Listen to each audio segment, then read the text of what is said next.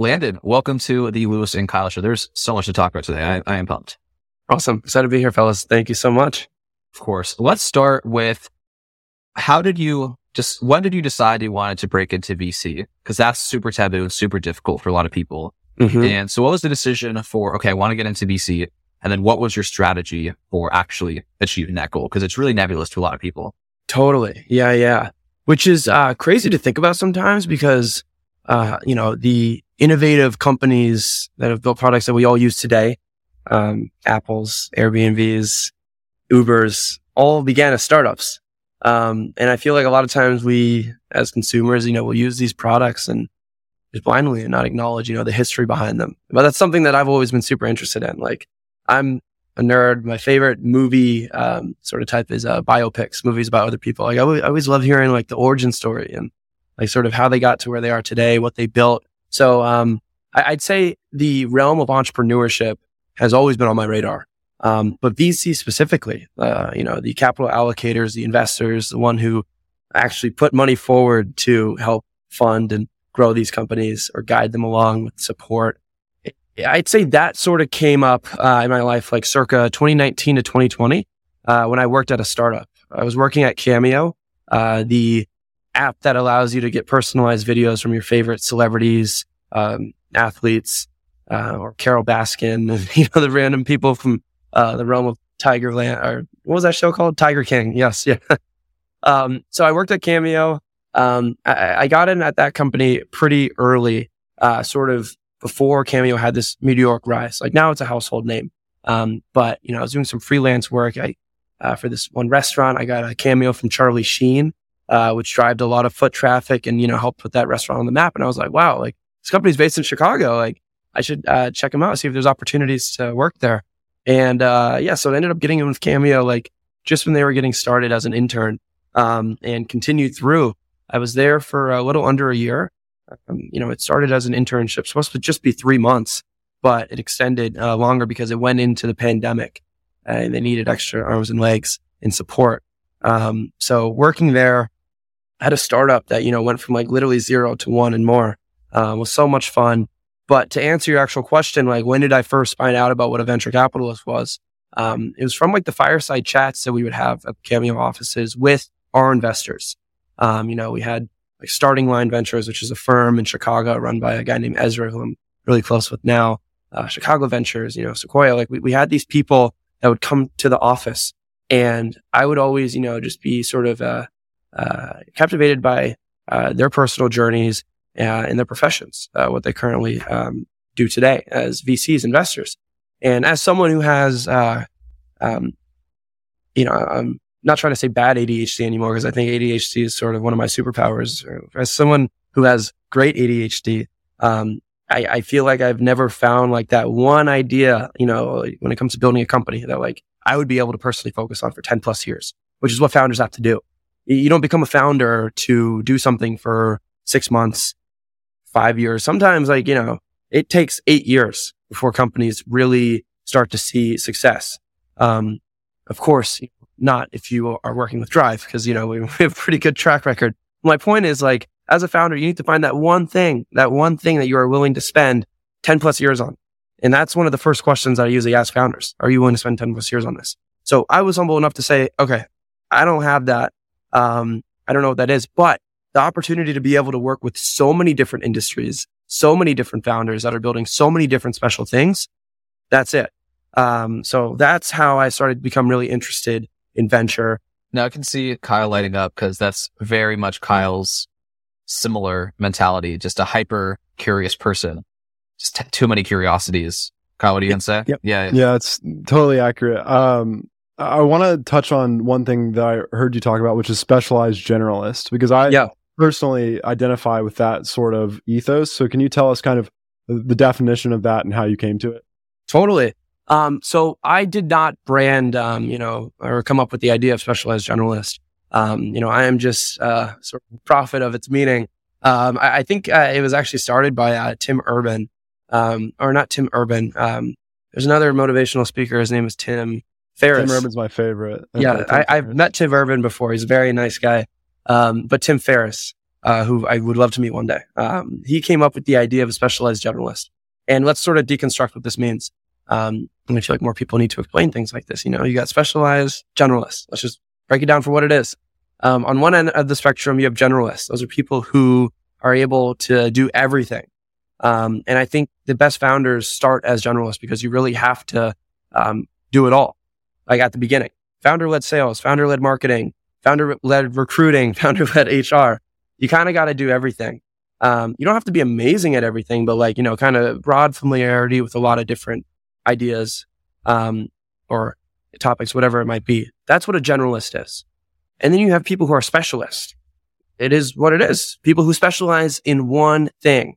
They are the go-to expert at that one thing. They are in the 1%, doing one thing. So I think those are the best specialists. So again, looking at this, you got the generalists do everything, or polymath is another way to look at that. People who kind of do everything. And then you have specialists. Specialized generalists is just combining the two. So, I believe the best specialized generalists are able to find 2 to 3 to 4 things, at least a handful of things, no more than 5, because you become a generalist after that. The best specialized generalists find a combination of 2 to 3 things, that are able to be tied together in a very unique way. In fact, you are the individual who kind of has found a way to thread them together. Maybe people are not looking at these 2 to 3 things in a similar way as they should, but wow, I can be someone who combines them. And you don't have to be in the top 1% of each of those 2 to 3 things. In fact, you can be in the top 20% of 2 to 3 things. But at the end of the day, if you combine those 2 to 3 things, you kind of become the only person who's doing that one thing. And I think in a world where there's so much competition, if you know you're the top 1% of something, be that specialist, okay? But you got to be humble and understand that if you're not, it can be difficult to get there. Like Kobe, bad example, but I'd say people who are at the top 1% of one thing. And if you are not the Kobe, of that industry, you got to bring other skills into it. You got to maybe not just be an amazing, person at the rim, but also a shooter. You got to be someone who can pass good. That's light sports analogy, but the point is you got to do a lot of reflection. If you're not in the top 1%, that's an opportunity to become a specialized generalist. And that's what I did. I went into this field, with an untraditional background.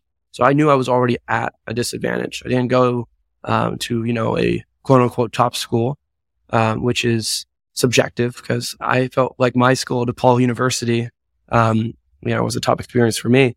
I don't have a background in investment banking. So I knew that I was already sort of at a disadvantage there. And if I wanted to make my mark in this space, it would have to be, not just directly doing venture. I'd have to combine a few different skills. So while I have passion for venture and entrepreneurship, I wanted to combine storytelling, aka, what I did with the podcast. And I didn't just want to be someone investing everywhere. I wanted to zero in on a city, an ecosystem that maybe was also, on its meteoric rise or had the pieces to be an amazing ecosystem. And that's what Chicago is. So I want to be the go-to person that has the Chicago insights, knows everything Chicago, lives, breathes, dies Chicago. What I do in my day-to-day now, it's way bigger than me. It's bigger than the firm. It's Chicago, it's our goals and aspirations drive what we want to see Chicago and the Midwest become. So that's sort of my third bucket. And I have a few other buckets that, kind of sprinkle in there. But I think, long story short, there's much value to becoming a specialized generalist. Yeah, it reminds me of the Leonardo da Vinci biography, where it talks about how he would focus on the intersections between different industries. And it's really hard to be a 1% storyteller, and it's really hard to be a 1% Chicago native, and it's really hard to be a 1% community builder. But to be a community builder in Chicago, seed investor, you get smaller and smaller, and it's pretty easy to be in the top 1% of that bucket that you're creating. And you're your only competition. Right, exactly. Yeah. And I think focusing on that intersection is exactly the path that you've taken, and also one that leads to good outcomes. So I want to ask, I was going to ask about the buckets that you kind of define there, but I want to talk about the startups that you're looking for, and kind of the areas that you are looking to invest in. Obviously AI is extremely interesting right now, but what are like the 2 or 3 that you just can't take your mind off of right now? Yeah. Well-worded question. Because there are 2 questions there. And I'll kind of talk about the firm first. We're thematic, so we're constantly picking up new themes that we want to look at. The why now, like why does the company need to be built today? The tailwinds they're riding on is very important to us. So with that, new topics, new themes, new macro level trends are constantly coming up. So there are over 60 themes at Drive that we look at, and can invest in. And there will be more. As we continue to scale, grow, evolve, there's going to be more themes. What I'm interested in though, and also just another caveat, I can invest in whatever like we look at currently at Drive. So again, over 60 plus themes. And a lot of those are on our website. And I think there's sometimes confusion because I say like what I like to do and they're like, oh, they only do this. Like, no, we do a lot. But what I am very interested in, and thanks for running it like that, what I am very interested in right now, for sure, like creator tech. And we have a company that just relocated here from Boston to Chicago that's sort of building the HubSpot for musicians and creators using artificial intelligence. So creator tech, creator AI, I think any tool that allows creators to become more efficient and sort of replace work, hiring, augment their work, I should say as well, because you really need to hire in order to scale as a creator. Like you look at Mr. Beast, who was kind of hitting the same numbers for a long time. It wasn't until he brought on 30, 40, 50 people when you started to see that hockey stick growth. But creators don't have money to do that. I think only 9% of full-time creators, 50 million creators, there's only 10% full-time. So 9% of that 10% are making over $50,000 a year. So majority of creators do not have the funds to bring a team on. If they can use artificial intelligence to sort of increase their work efficiencies, put out more content, have better data on their fans, like knowing exactly when your fans are online, when you should be posting. So you're not just doing things blindly and wasting time, curating to different cities that don't care about what you're doing. Like it's so important to know and care about what your fans think and where they are, who they are. And a lot of that can be optimized, as this company is doing, with the use of artificial intelligence, giving creators and musicians actionable insights on what they should do next.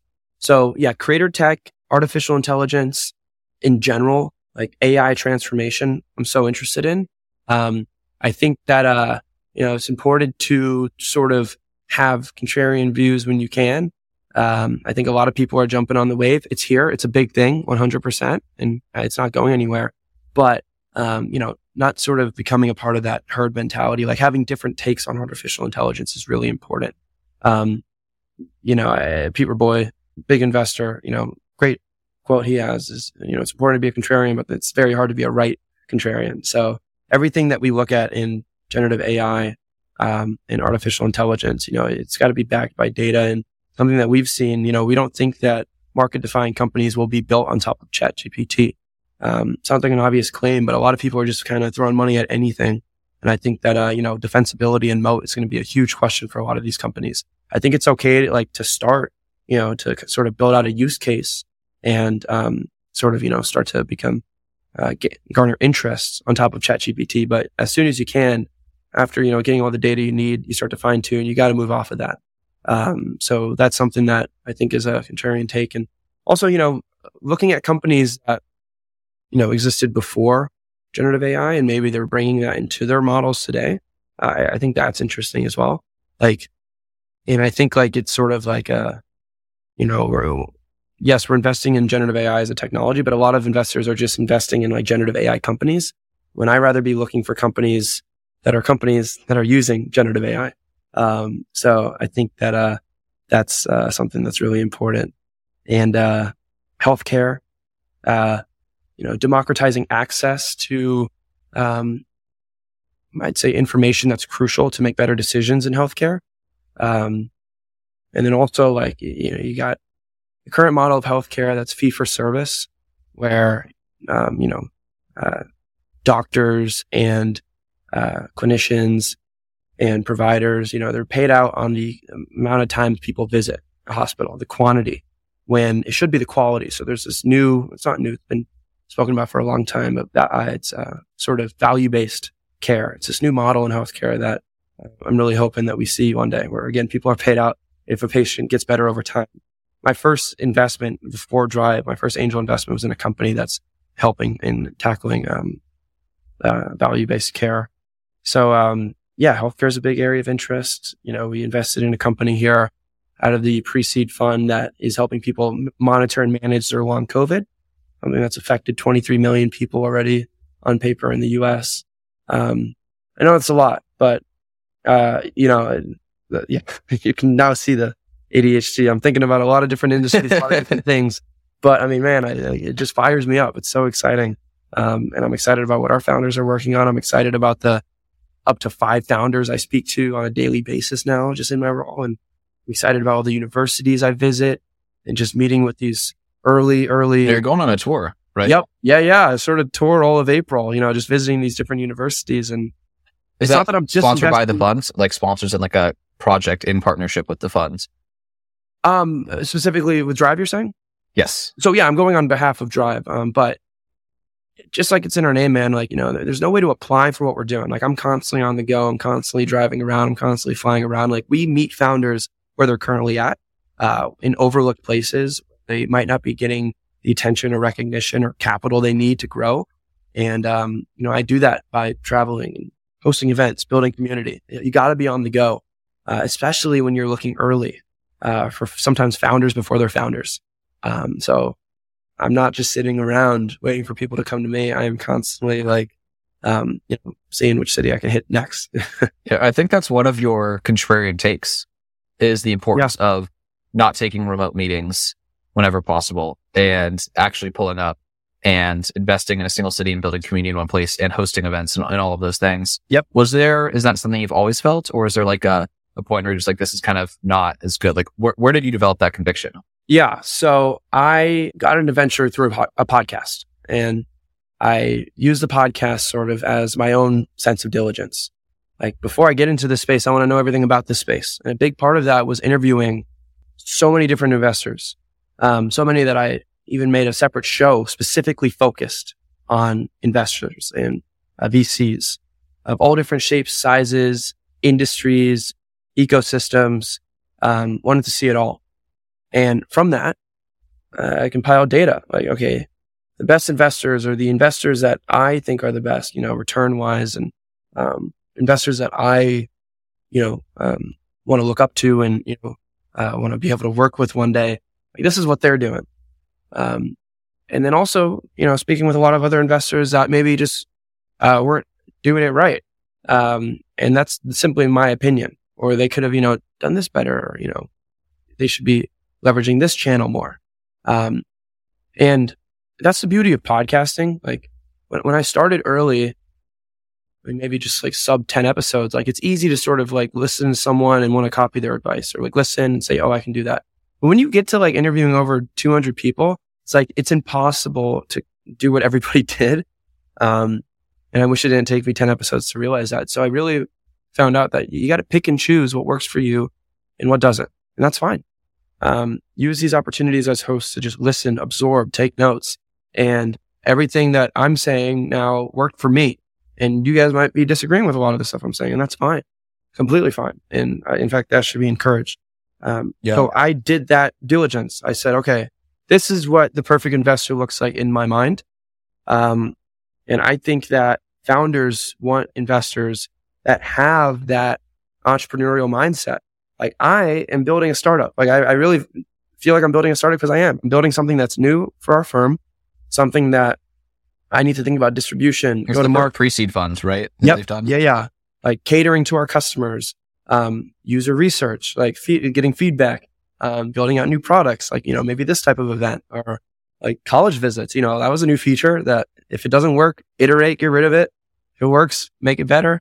So I'm building a startup, and I think I'm convinced that founders have respect for investors that like act like founders because they are founders. And maybe even I'll say builders. Like, I like the word builder, because it's a great word. We're all builders. And I'm building, like, I in the office early through weekends, like constantly just like sort of brainstorming on like, like how I can continue to like That's a nice whiteboard. Make this experience better, like for my founders. So, and that's been backed by data. Like it's proven that by partnering with high quality investors that, and you can define that in whatever way you want, but I think high quality means investors that are involved, investors that are more than investors, that are friends, therapists, confidants, people you can, sort of, go back and forth with, people who are going to connect the dots for you. Partnering with high quality investors leads to high quality companies, and numbers don't lie. I think Drive, long before I started at Drive, I've only been there since September, has had that same mindset. And that has been the reason why we've had so many wins, and why our founders love working with us. I want to go back to a point you were making about when you interview 200 people, you cannot take all of their advice. Yeah. I think that's something a lot of people get wrong. And something that lots of people talk about, like you just need to find one person who just like has the results more or less that you want to have, and just like commit to following their ecosystem and use their playbook to get where they are. And then like only once you're there, then you like pick whoever's next to get you to the next place. So of the 200 or so people you've interviewed now, and including folks like Steve Wozniak and, Francis Suarez and Keith, your boy, and just like dozens and dozens of people, like who are those people that you identify as of the 200, these are the people whose like worldview, belief system, habits, mindset is like, I'm going to just kind of commit to this person's way of doing things, or like a blend of like 2 to 3 people? Yeah, dude, that's a really good question. And yeah, Keith, your boy, thank you, not Paul. Wow, that's a good question. So I think first off, there's a lot of truth in what you said, and something that I've done, of course, but still, like you got to do it in your own way, always. And that's just sort of my thoughts. But yes, I have been inspired by, more guests that I've had than compared to others. And I think, Mark Suster at Upfront Ventures, someone who I, still consider a friend. I love that guy. I just see how he moves and how he talks, to, different people, whether they are billionaires, whether they are, a founder that's just getting started. And he just has great emotional intelligence. Like he treats everybody the same. And he's so respectful to everybody. And I think like once you hit a certain level or reach a certain amount of success, I don't think I know because I see it, a lot of people become like either closed off or they become rude or selfish. And I just feel like that's the type of guy who has not changed at all, like in that aspect. Like he is the same guy, that he is now personality wise than he was, in his 20s, like the Mark that we were talking about in the episode. So just such a kind, thoughtful guy. So I've taken from that. Like I'm not an asshole. Like I've tried to be, it's hard. Like it's hard for people who are not naturally, mean. Like I want to be nice to everybody because I am. And obviously, there were pros and cons to that. Like I don't turn down meetings with any founders, even if I know it's an area that we don't invest in, because I just want to be able to still give them feedback and advice. And I hope that I never, stop doing that. Or, I know, bandwidth is going to continue to become lower and lower, but, still making time. And I push meetings sometimes to May. And like, if I know it's an area we're not investing in, like I'll still meet with you, but like, please respect my calendar. So yeah, I think like Mark's ability to like just be who he is, like that's something that like I've continued to be inspired by, and I never want to lose that. Ruben Harris, the founder and CEO of Career Karma, just how he communicates, and uses social media to get in front of, larger audiences is something I've always really respected. Yeah, he's the type of person where it doesn't matter like what concept he's talking about. Could be the most, complex thing that like is understood by him, or like this thing that everybody knows. Like he's not going to belittle you. He's, he's going to be very just aware of who's in the room. So he knows like specifically, how to word certain things. And he's just a very clear communicator. So I think that he is someone who I've been inspired by. And yeah, I had a chance to work for Jason Calacanis, that for a year, and, he just going from this untraditional path in into venture and angel investing, for sure, was, inspiring, while I was working for him. Yeah, getting that experience was, helpful. And then, Yeah, I'll give you those three. But man, I mean, I've interviewed so many people, and if you were to ask me the same question tomorrow, I'd probably give you a whole new set of three people. But those are the three that I'm just thinking about now. So you started in their 20s, kind of in the midst of a crisis, graduating college in the midst of COVID, and you set out to sort of answer this question, which is your ambiguous 20s. Like, what do you do? Like, how do you do it? And what answers did you find through the process of creating that podcast? That nobody has the answers. I think that's the best thing, man. Like, I'm fortunate to have been able to sit down with people who I've idolized, since I was a kid, like co-founder of Apple, like crazy. And I've sat down with some amazing people like off air, and people who I've looked up to for a long time and just been able to have conversations with. And what I love about the medium of in their 20s, like this is, back when they didn't have their shit figured out, back when they were, on their meteoric rise to success, really allows them to sort of take it back. And you see a very different side of these individuals. And I think that, the biggest thing I learned is you got to stay hungry. You got to stay curious. You got to ask good questions in life. You got to, not just do things for you, but also for others. And I think that, interwoven with that, like we're all figuring it out. I started the podcast during a crisis that we were all figuring it out, and no one had the answers. A lot of people still don't have the answers about what happened. And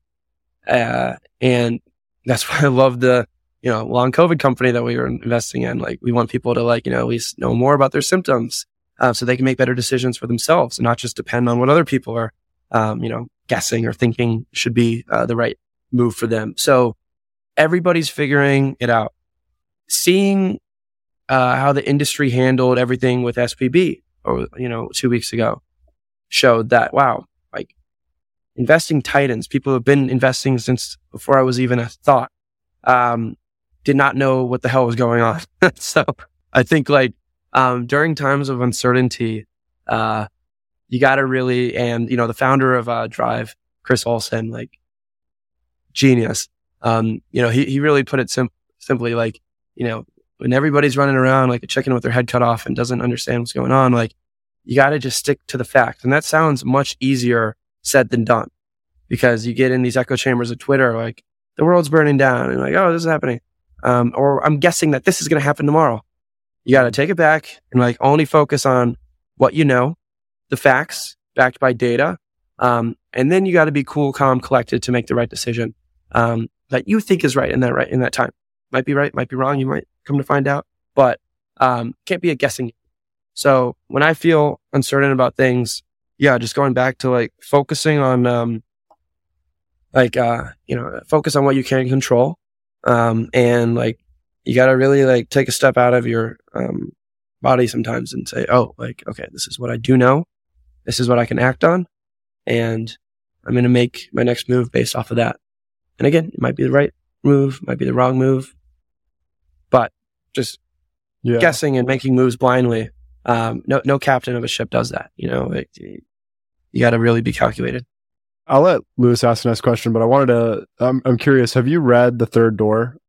I'm familiar with The Third Door, and I haven't read it, but I'm very familiar He kind of went through a similar journey as you, called thing, but in his 20s looking for the answer. How did you do it? He interviewed Bill Gates and Lady Gaga and all these people.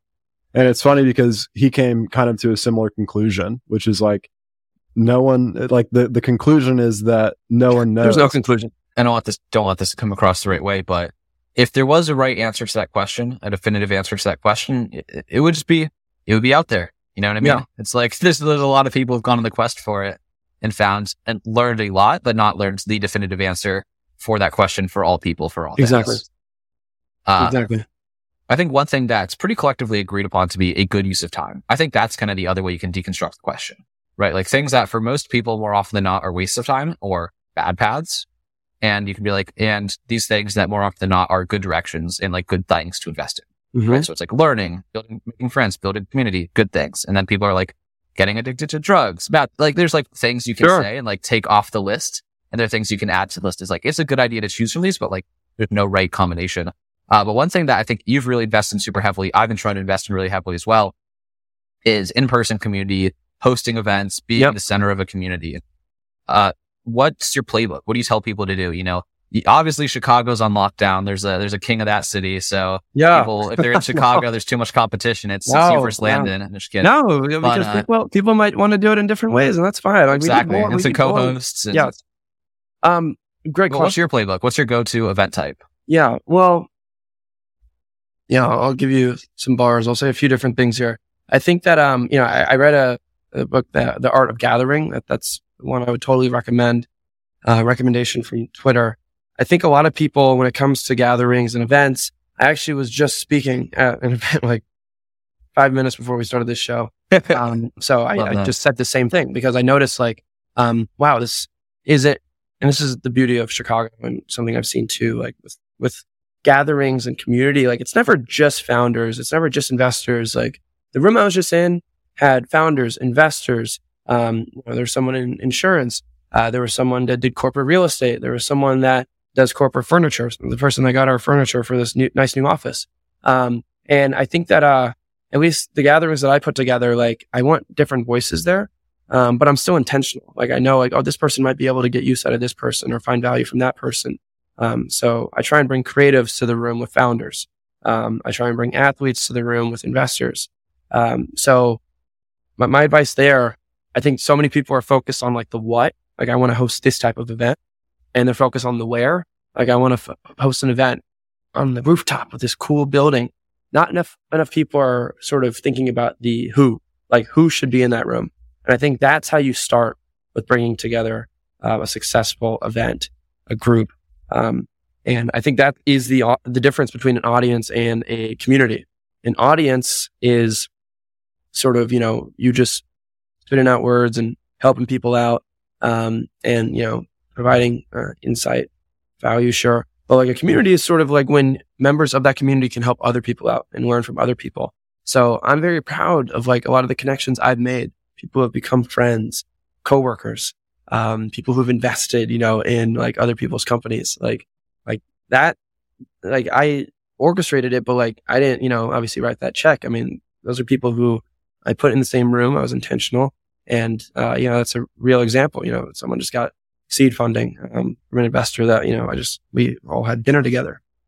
So I think that, I really, relate community building to architecture. I tweeted about this in 21. What year is it right now? So I'm like that. Long week already.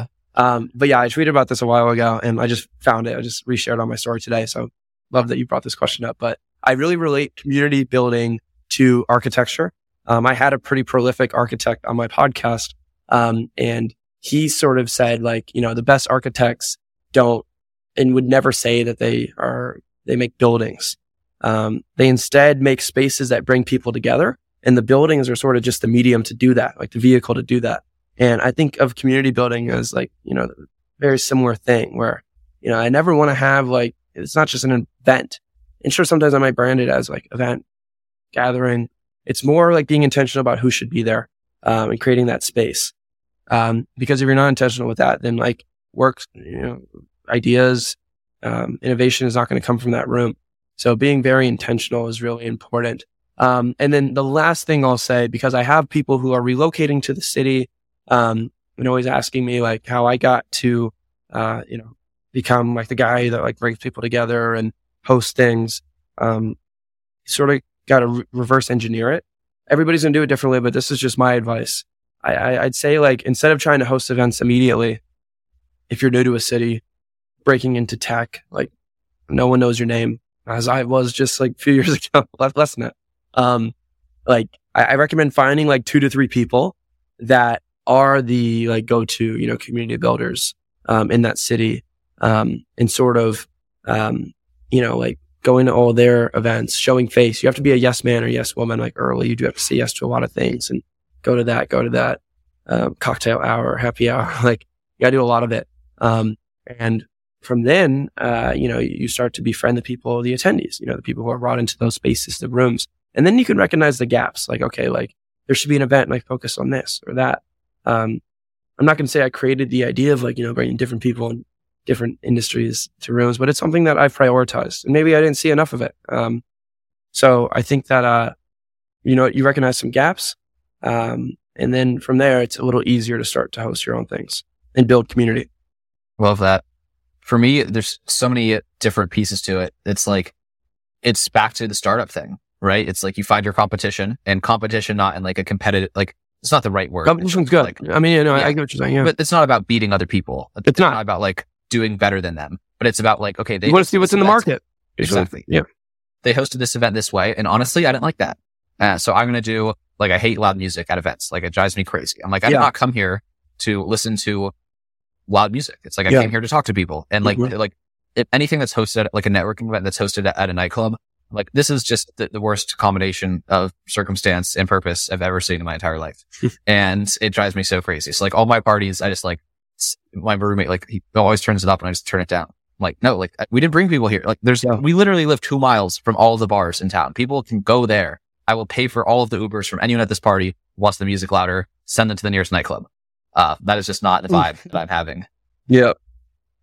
Kyle just laughed himself out of the window, but yeah, no, I agree. And, everybody's going to do it differently. And that's totally fine. But yeah, I kind of just had a vision of like how I wanted to host my events and made it happen.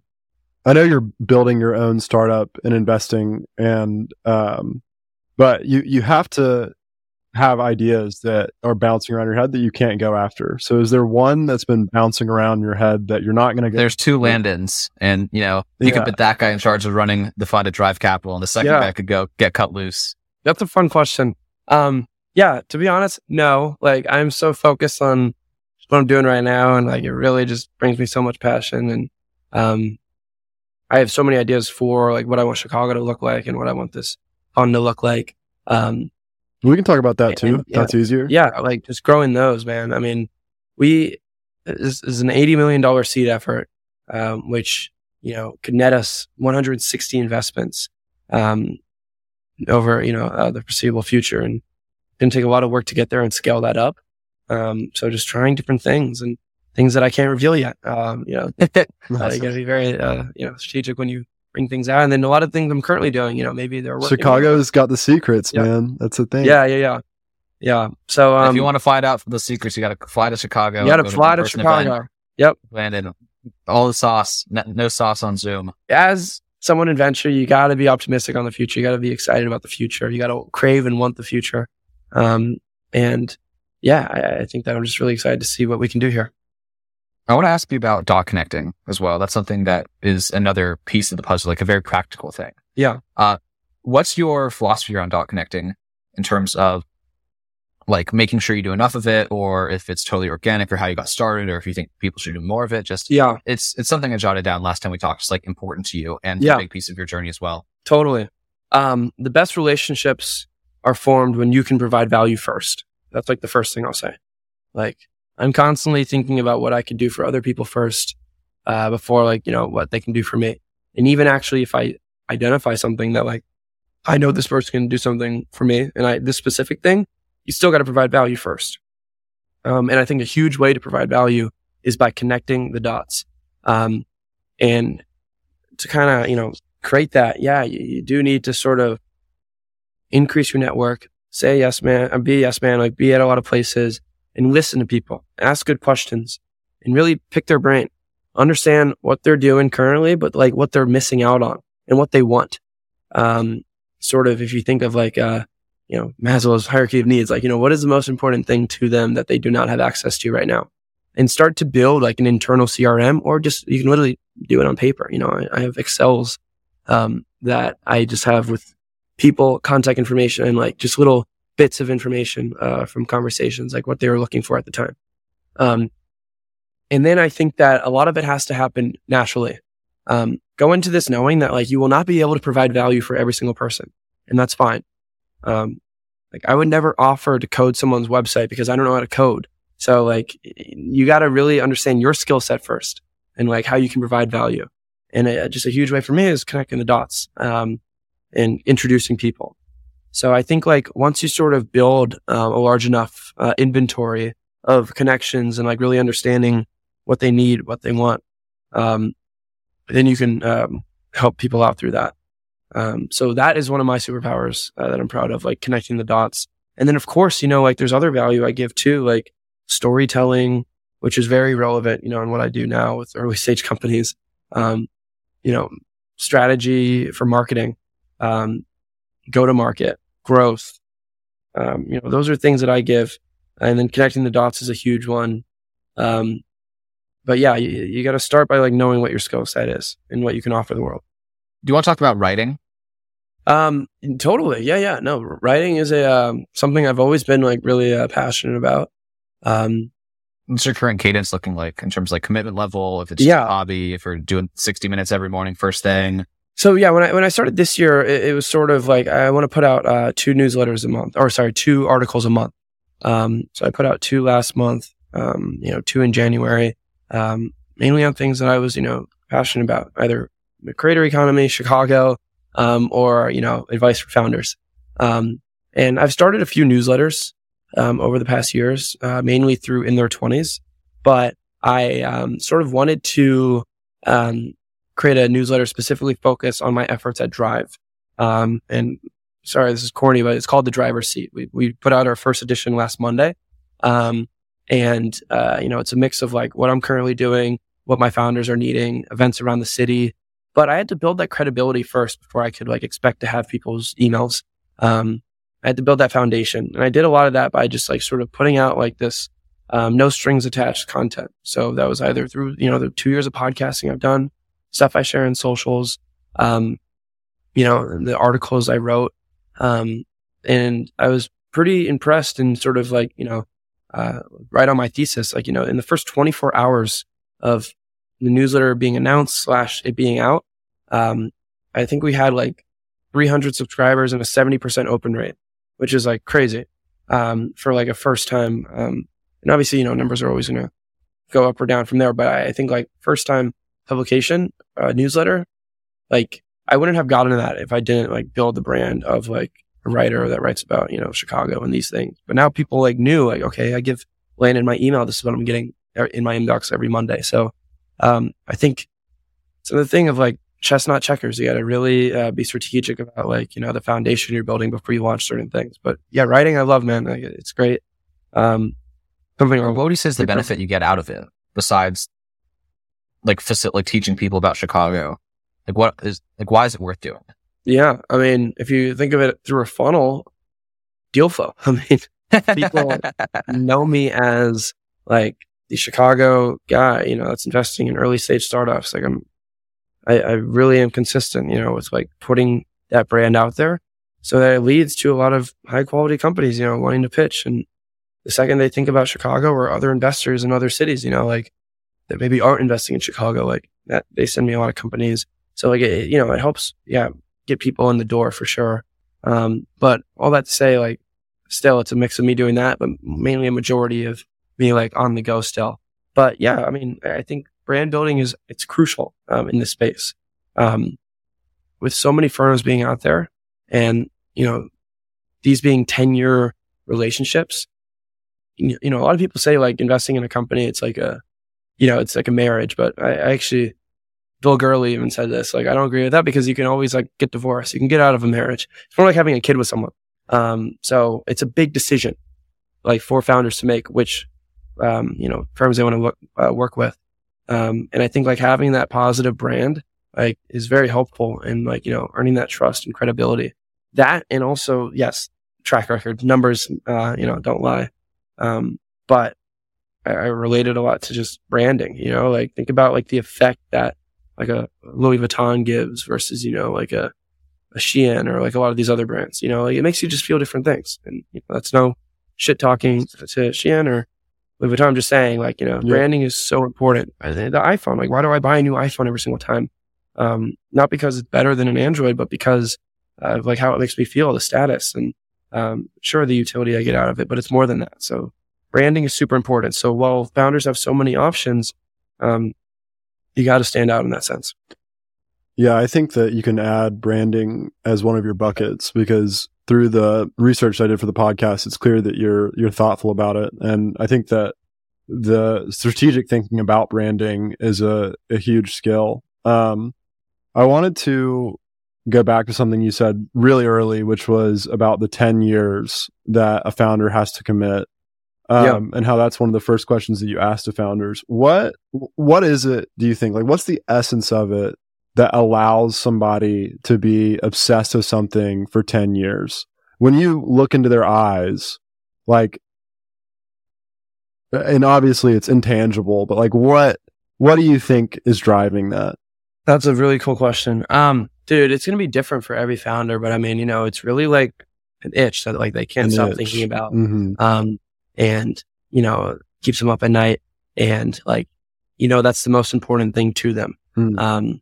Where, you know, I just had lunch with, you know, a pretty prolific angel investor in Chicago yesterday. And like, she even said, like, it's almost like annoying, you know, like the founder, like that's all they care about. And they will stop at nothing to accomplish that. Whether it's like because of some, you know, larger, you know, life vision for themselves or, you know, some sense of resilience they went through or experiencing the problem themselves. Like they are so like, just, and sometimes, you know, the best founders are kind of like, it's annoying to talk to, you know, because they like are just obsessed with that. And like, that's all that they can think about. Not to me, cause like I respect it so much, but like, that's how she worded it. And like, I get it, you know, I've worked for some of them and like, I see that. But like that fires me up and inspires me. It's like, and to be honest, like I feel like I can be like that sometimes. You know, like I never want to be again rude to others, but like I am obsessed with what I do. And like some people just don't get it and that's fine. And I, you know, yeah, I mean, I just watched this cool J. Cole clip, like I think 2 days ago on Twitter. And he said like he has so much respect for people who like, you know, just can live simple lives. And I do too, you know, like I think that, sometimes I wish, I like wasn't constantly thinking about how to change the world and like, you know, like wasn't constantly thinking about work. But like, I love it, man. So I think, best founders, best builders have that. And other than that, like great communicators, great storytellers, because story is crucial. Story is going to help you convince people to leave their comfortable job to join you on something that isn't a rocket ship yet. Your story is going to help you convince investors to invest up to millions and millions of dollars in an idea or something that doesn't exist yet or hasn't been proven out yet. Your story is going to convince users to leave a product that they're so comfortable with. They've been using for 5-10 years, to join and use your, you know, thing that works half the time. Like the story is crucial. So I think the best founders, like they're salespeople. They know how to talk. They know how to communicate, and sort of captivate audiences.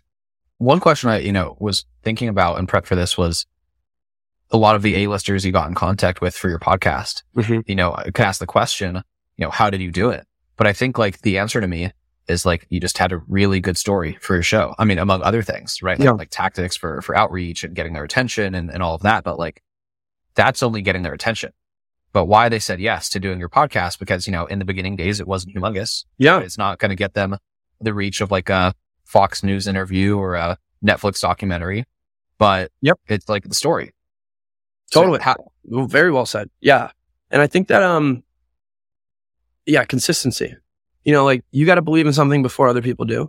And I think a lot of people, like just the more episodes I put in, like the more reps, like hitting 50 episodes, 60, 100, like they start to see that they're like, oh, okay. Like he's been doing this for 60 straight weeks. Like every single Monday. That's part of the story. They respect that. So I think that, like that is one thing, like you got to be consistent and just don't expect things to happen overnight. So that's A. And then B, to your point, like this timing was right, man. Like I could have launched in their 20s 5 years before and I don't know, or 5 years later, maybe not wouldn't have been as successful, but like being able to say like, I am a early 20 something that is living in a catastrophic, event, you know, that's changing the course of history. What were you doing, you know, back when you didn't have your shit figured out and like you were faced with uncertainty, maybe the, you know, 2008 recession, maybe, you know, like the Vietnam War, like, you know, like these other traumatic moments that happened around your 20s or like, how did you kind of face that and deal with that? People, you know, loved going back and reflecting. So I noticed a gap in the market, and and there were proof points behind that. I always saw these Instagram posts, like, it's what Oprah was doing in her 20s, and like J.K. Rowling, lived in a car. Jeff Bezos lived in a McDonald's, and I was like, okay. You're saying like the storyline being appealing. Yes. Like like the hook. Exactly. And I always craved more. Meg J's book, right? Being like a whole thing as well. Yep, exactly. And I always wanted more. Like I always wished that there was a podcast or a newsletter or like, a book that sort of focused on that year, decade. And there have been some, but like not enough. So that's sort of what led to the obsession, like noticing a problem, wanting to see that fixed. The why now, again, like with COVID, the timing made sense. Market size, like, a lot of young people out there. But then also older people that are interested in hearing the stories of like how their peers did stuff. So yeah, like in their 20s was a startup. All right, let's do a few bonus questions. I'm gonna cue you up first. I'm making an out of pocket comment, not out of pocket, but just a funny comment. Hopefully it's funny. Yeah. I've really built it up, but I think the storyline for that is a lot more compelling. The other day I had this idea for kind of been growth hacking our YouTube channel with shorts, and it's been working very, very well in terms of like just posting shorts from like someone who's an A-lister, whether or not we've had them on the show, just because it's going to get the clicks and the views and the algorithm, the whole bit. And so now that's working well. So I'm like brainstorming further ideas for it. And I want to start a little mini series called Whack Shit, basically being like, cause you basically say like when you deconstruct effective social media hooks and then just replicate them, that's like the playbook. Yep. Right. So it's like your playbook was X successful person, X hyper interesting person with a crazy interesting backstory times what they did in their 20s equals like good piece of content, good piece of content, good piece of content. Just repeat 100, 200 times, 200 good pieces of content. And then anyway, so my mini idea was the Whack Shit series. So like Elizabeth Holmes from Theranos saying whack shit nonstop for 55 seconds. And then SBF from FTF saying whack shit nonstop for 55 seconds. And then Billy, just like for shorts, just like a series of like 10 of those shorts and just see if those like blow up the channel just with like comedy, entrepreneurship, psychology, humor of just like, what's Firefest? The Firefest guy saying whack shit nonstop for 55 seconds straight. Yeah. And I'm saying 55 seconds because I need it to be under 60 seconds. So it can be YouTube short. Anyway, that's my, idea of the day. I love that. Do it. A little mini content series. I've tasked our shorts guy with it. So we'll see if he comes through, but it's just like a funny little hook, just people saying whack stuff. And like the person being an entrepreneur who was super relevant, but like now it's kind of less relevant and it's not a good thing. And like, let's kind of like look through the receipts and like find a soundbite of them just like saying some out of pocket stuff for a minute straight. I will run that as a short series. So hopefully I didn't say too much whack shit today. So Landon Campbell saying whack shit for 55 minutes nonstop. Yeah, I'll go with a bonus question. When you landed at DePaul and I guess I should ask you first, had you had experience with Chicago prior to college? No. So when you landed at DePaul and in Chicago, what surprised you about the city? The architecture, for sure. Beautiful buildings. And just the fact that Chicago existed. Like, I mean, it's a big city. Big city that no one from California would ever visit, like on family trips, and like it wasn't a vacation spot. So yeah, more or less just how nice the people were, and how great the food was, and the architecture and the views, like the river in the middle of the city and the lakefront. Like, why is this place? I mean, I know Chicago like has been a thing, like, like it's, but still I was like, damn, like, why aren't more people from California, like giving us the respect we deserve? So, at least that's a big driver for me. Proving people wrong, on the coast that think that, we can't do special things here. That for sure happens still. And yeah, I'd say that's what like surprised me. What's the, one or two little food shout outs for Chicago must-dos? Wow. I don't know if I should do this because I actually haven't had food yet. I'm really hungry. Au Cheval is one of the best burgers in America. And that's not just by my, rating. It's been voted the best burger in America, I think like 10 years in a row. Might be going there tonight. 3-hour wait, but I know some people there, so hopefully I can get the there. Best burger in the world kind of night for Landon, everybody. Yeah, I'm hoping. So, yeah, that place is great. I'll just give you guys that one. Can't think about food too much. I'm starving. What about Portillo's? You a Portillo's guy? Portillo's is cool. Yeah, Portillo's is great. Okay. I'm in the one other place that has Portillo's. It's Scottsdale, Arizona. No one knows that. I had no idea. Well, so that's awesome. But that's my only Chicago trivia I have. That's funny for the listeners. Amazing. I mean, I'm trying to think if there's any other. any other quickies, but it's been a blast. And it's been a lot of fun. One of my favorite podcasts for sure. Thanks for letting me ramble. Anytime. I don't know. I saw you publish an episode like Monday of this week. So show is still active. It's not the only thing on your plate, but you're on Twitter. You have newsletters. You have, I believe, an Instagram page as well. Yep. You're all over the place. Where should people get in touch if they're looking for pre-seed money or just looking to continue learning from you? Yeah, Twitter or Instagram, Landon20S, Landon20s. When I turn 30, that's going to become a mess. So we'll see what happens. And then my email is landon@drivecapital.com. And just back to storytelling, I'm not reading an email that's 6 pages long. So just be very short, simple, to the point, clear, and respect that if I don't get back to you in 24 hours, it's because I am very public with my email, and that reflects my inbox, which is always on fire. So I try and be as responsive as I can. But if I don't respond and a few days go by, just bump it. And I think that we're all adults. There's nothing wrong with that. Amazing. Thank you so much, Landon. Awesome, guys. Thank you so much.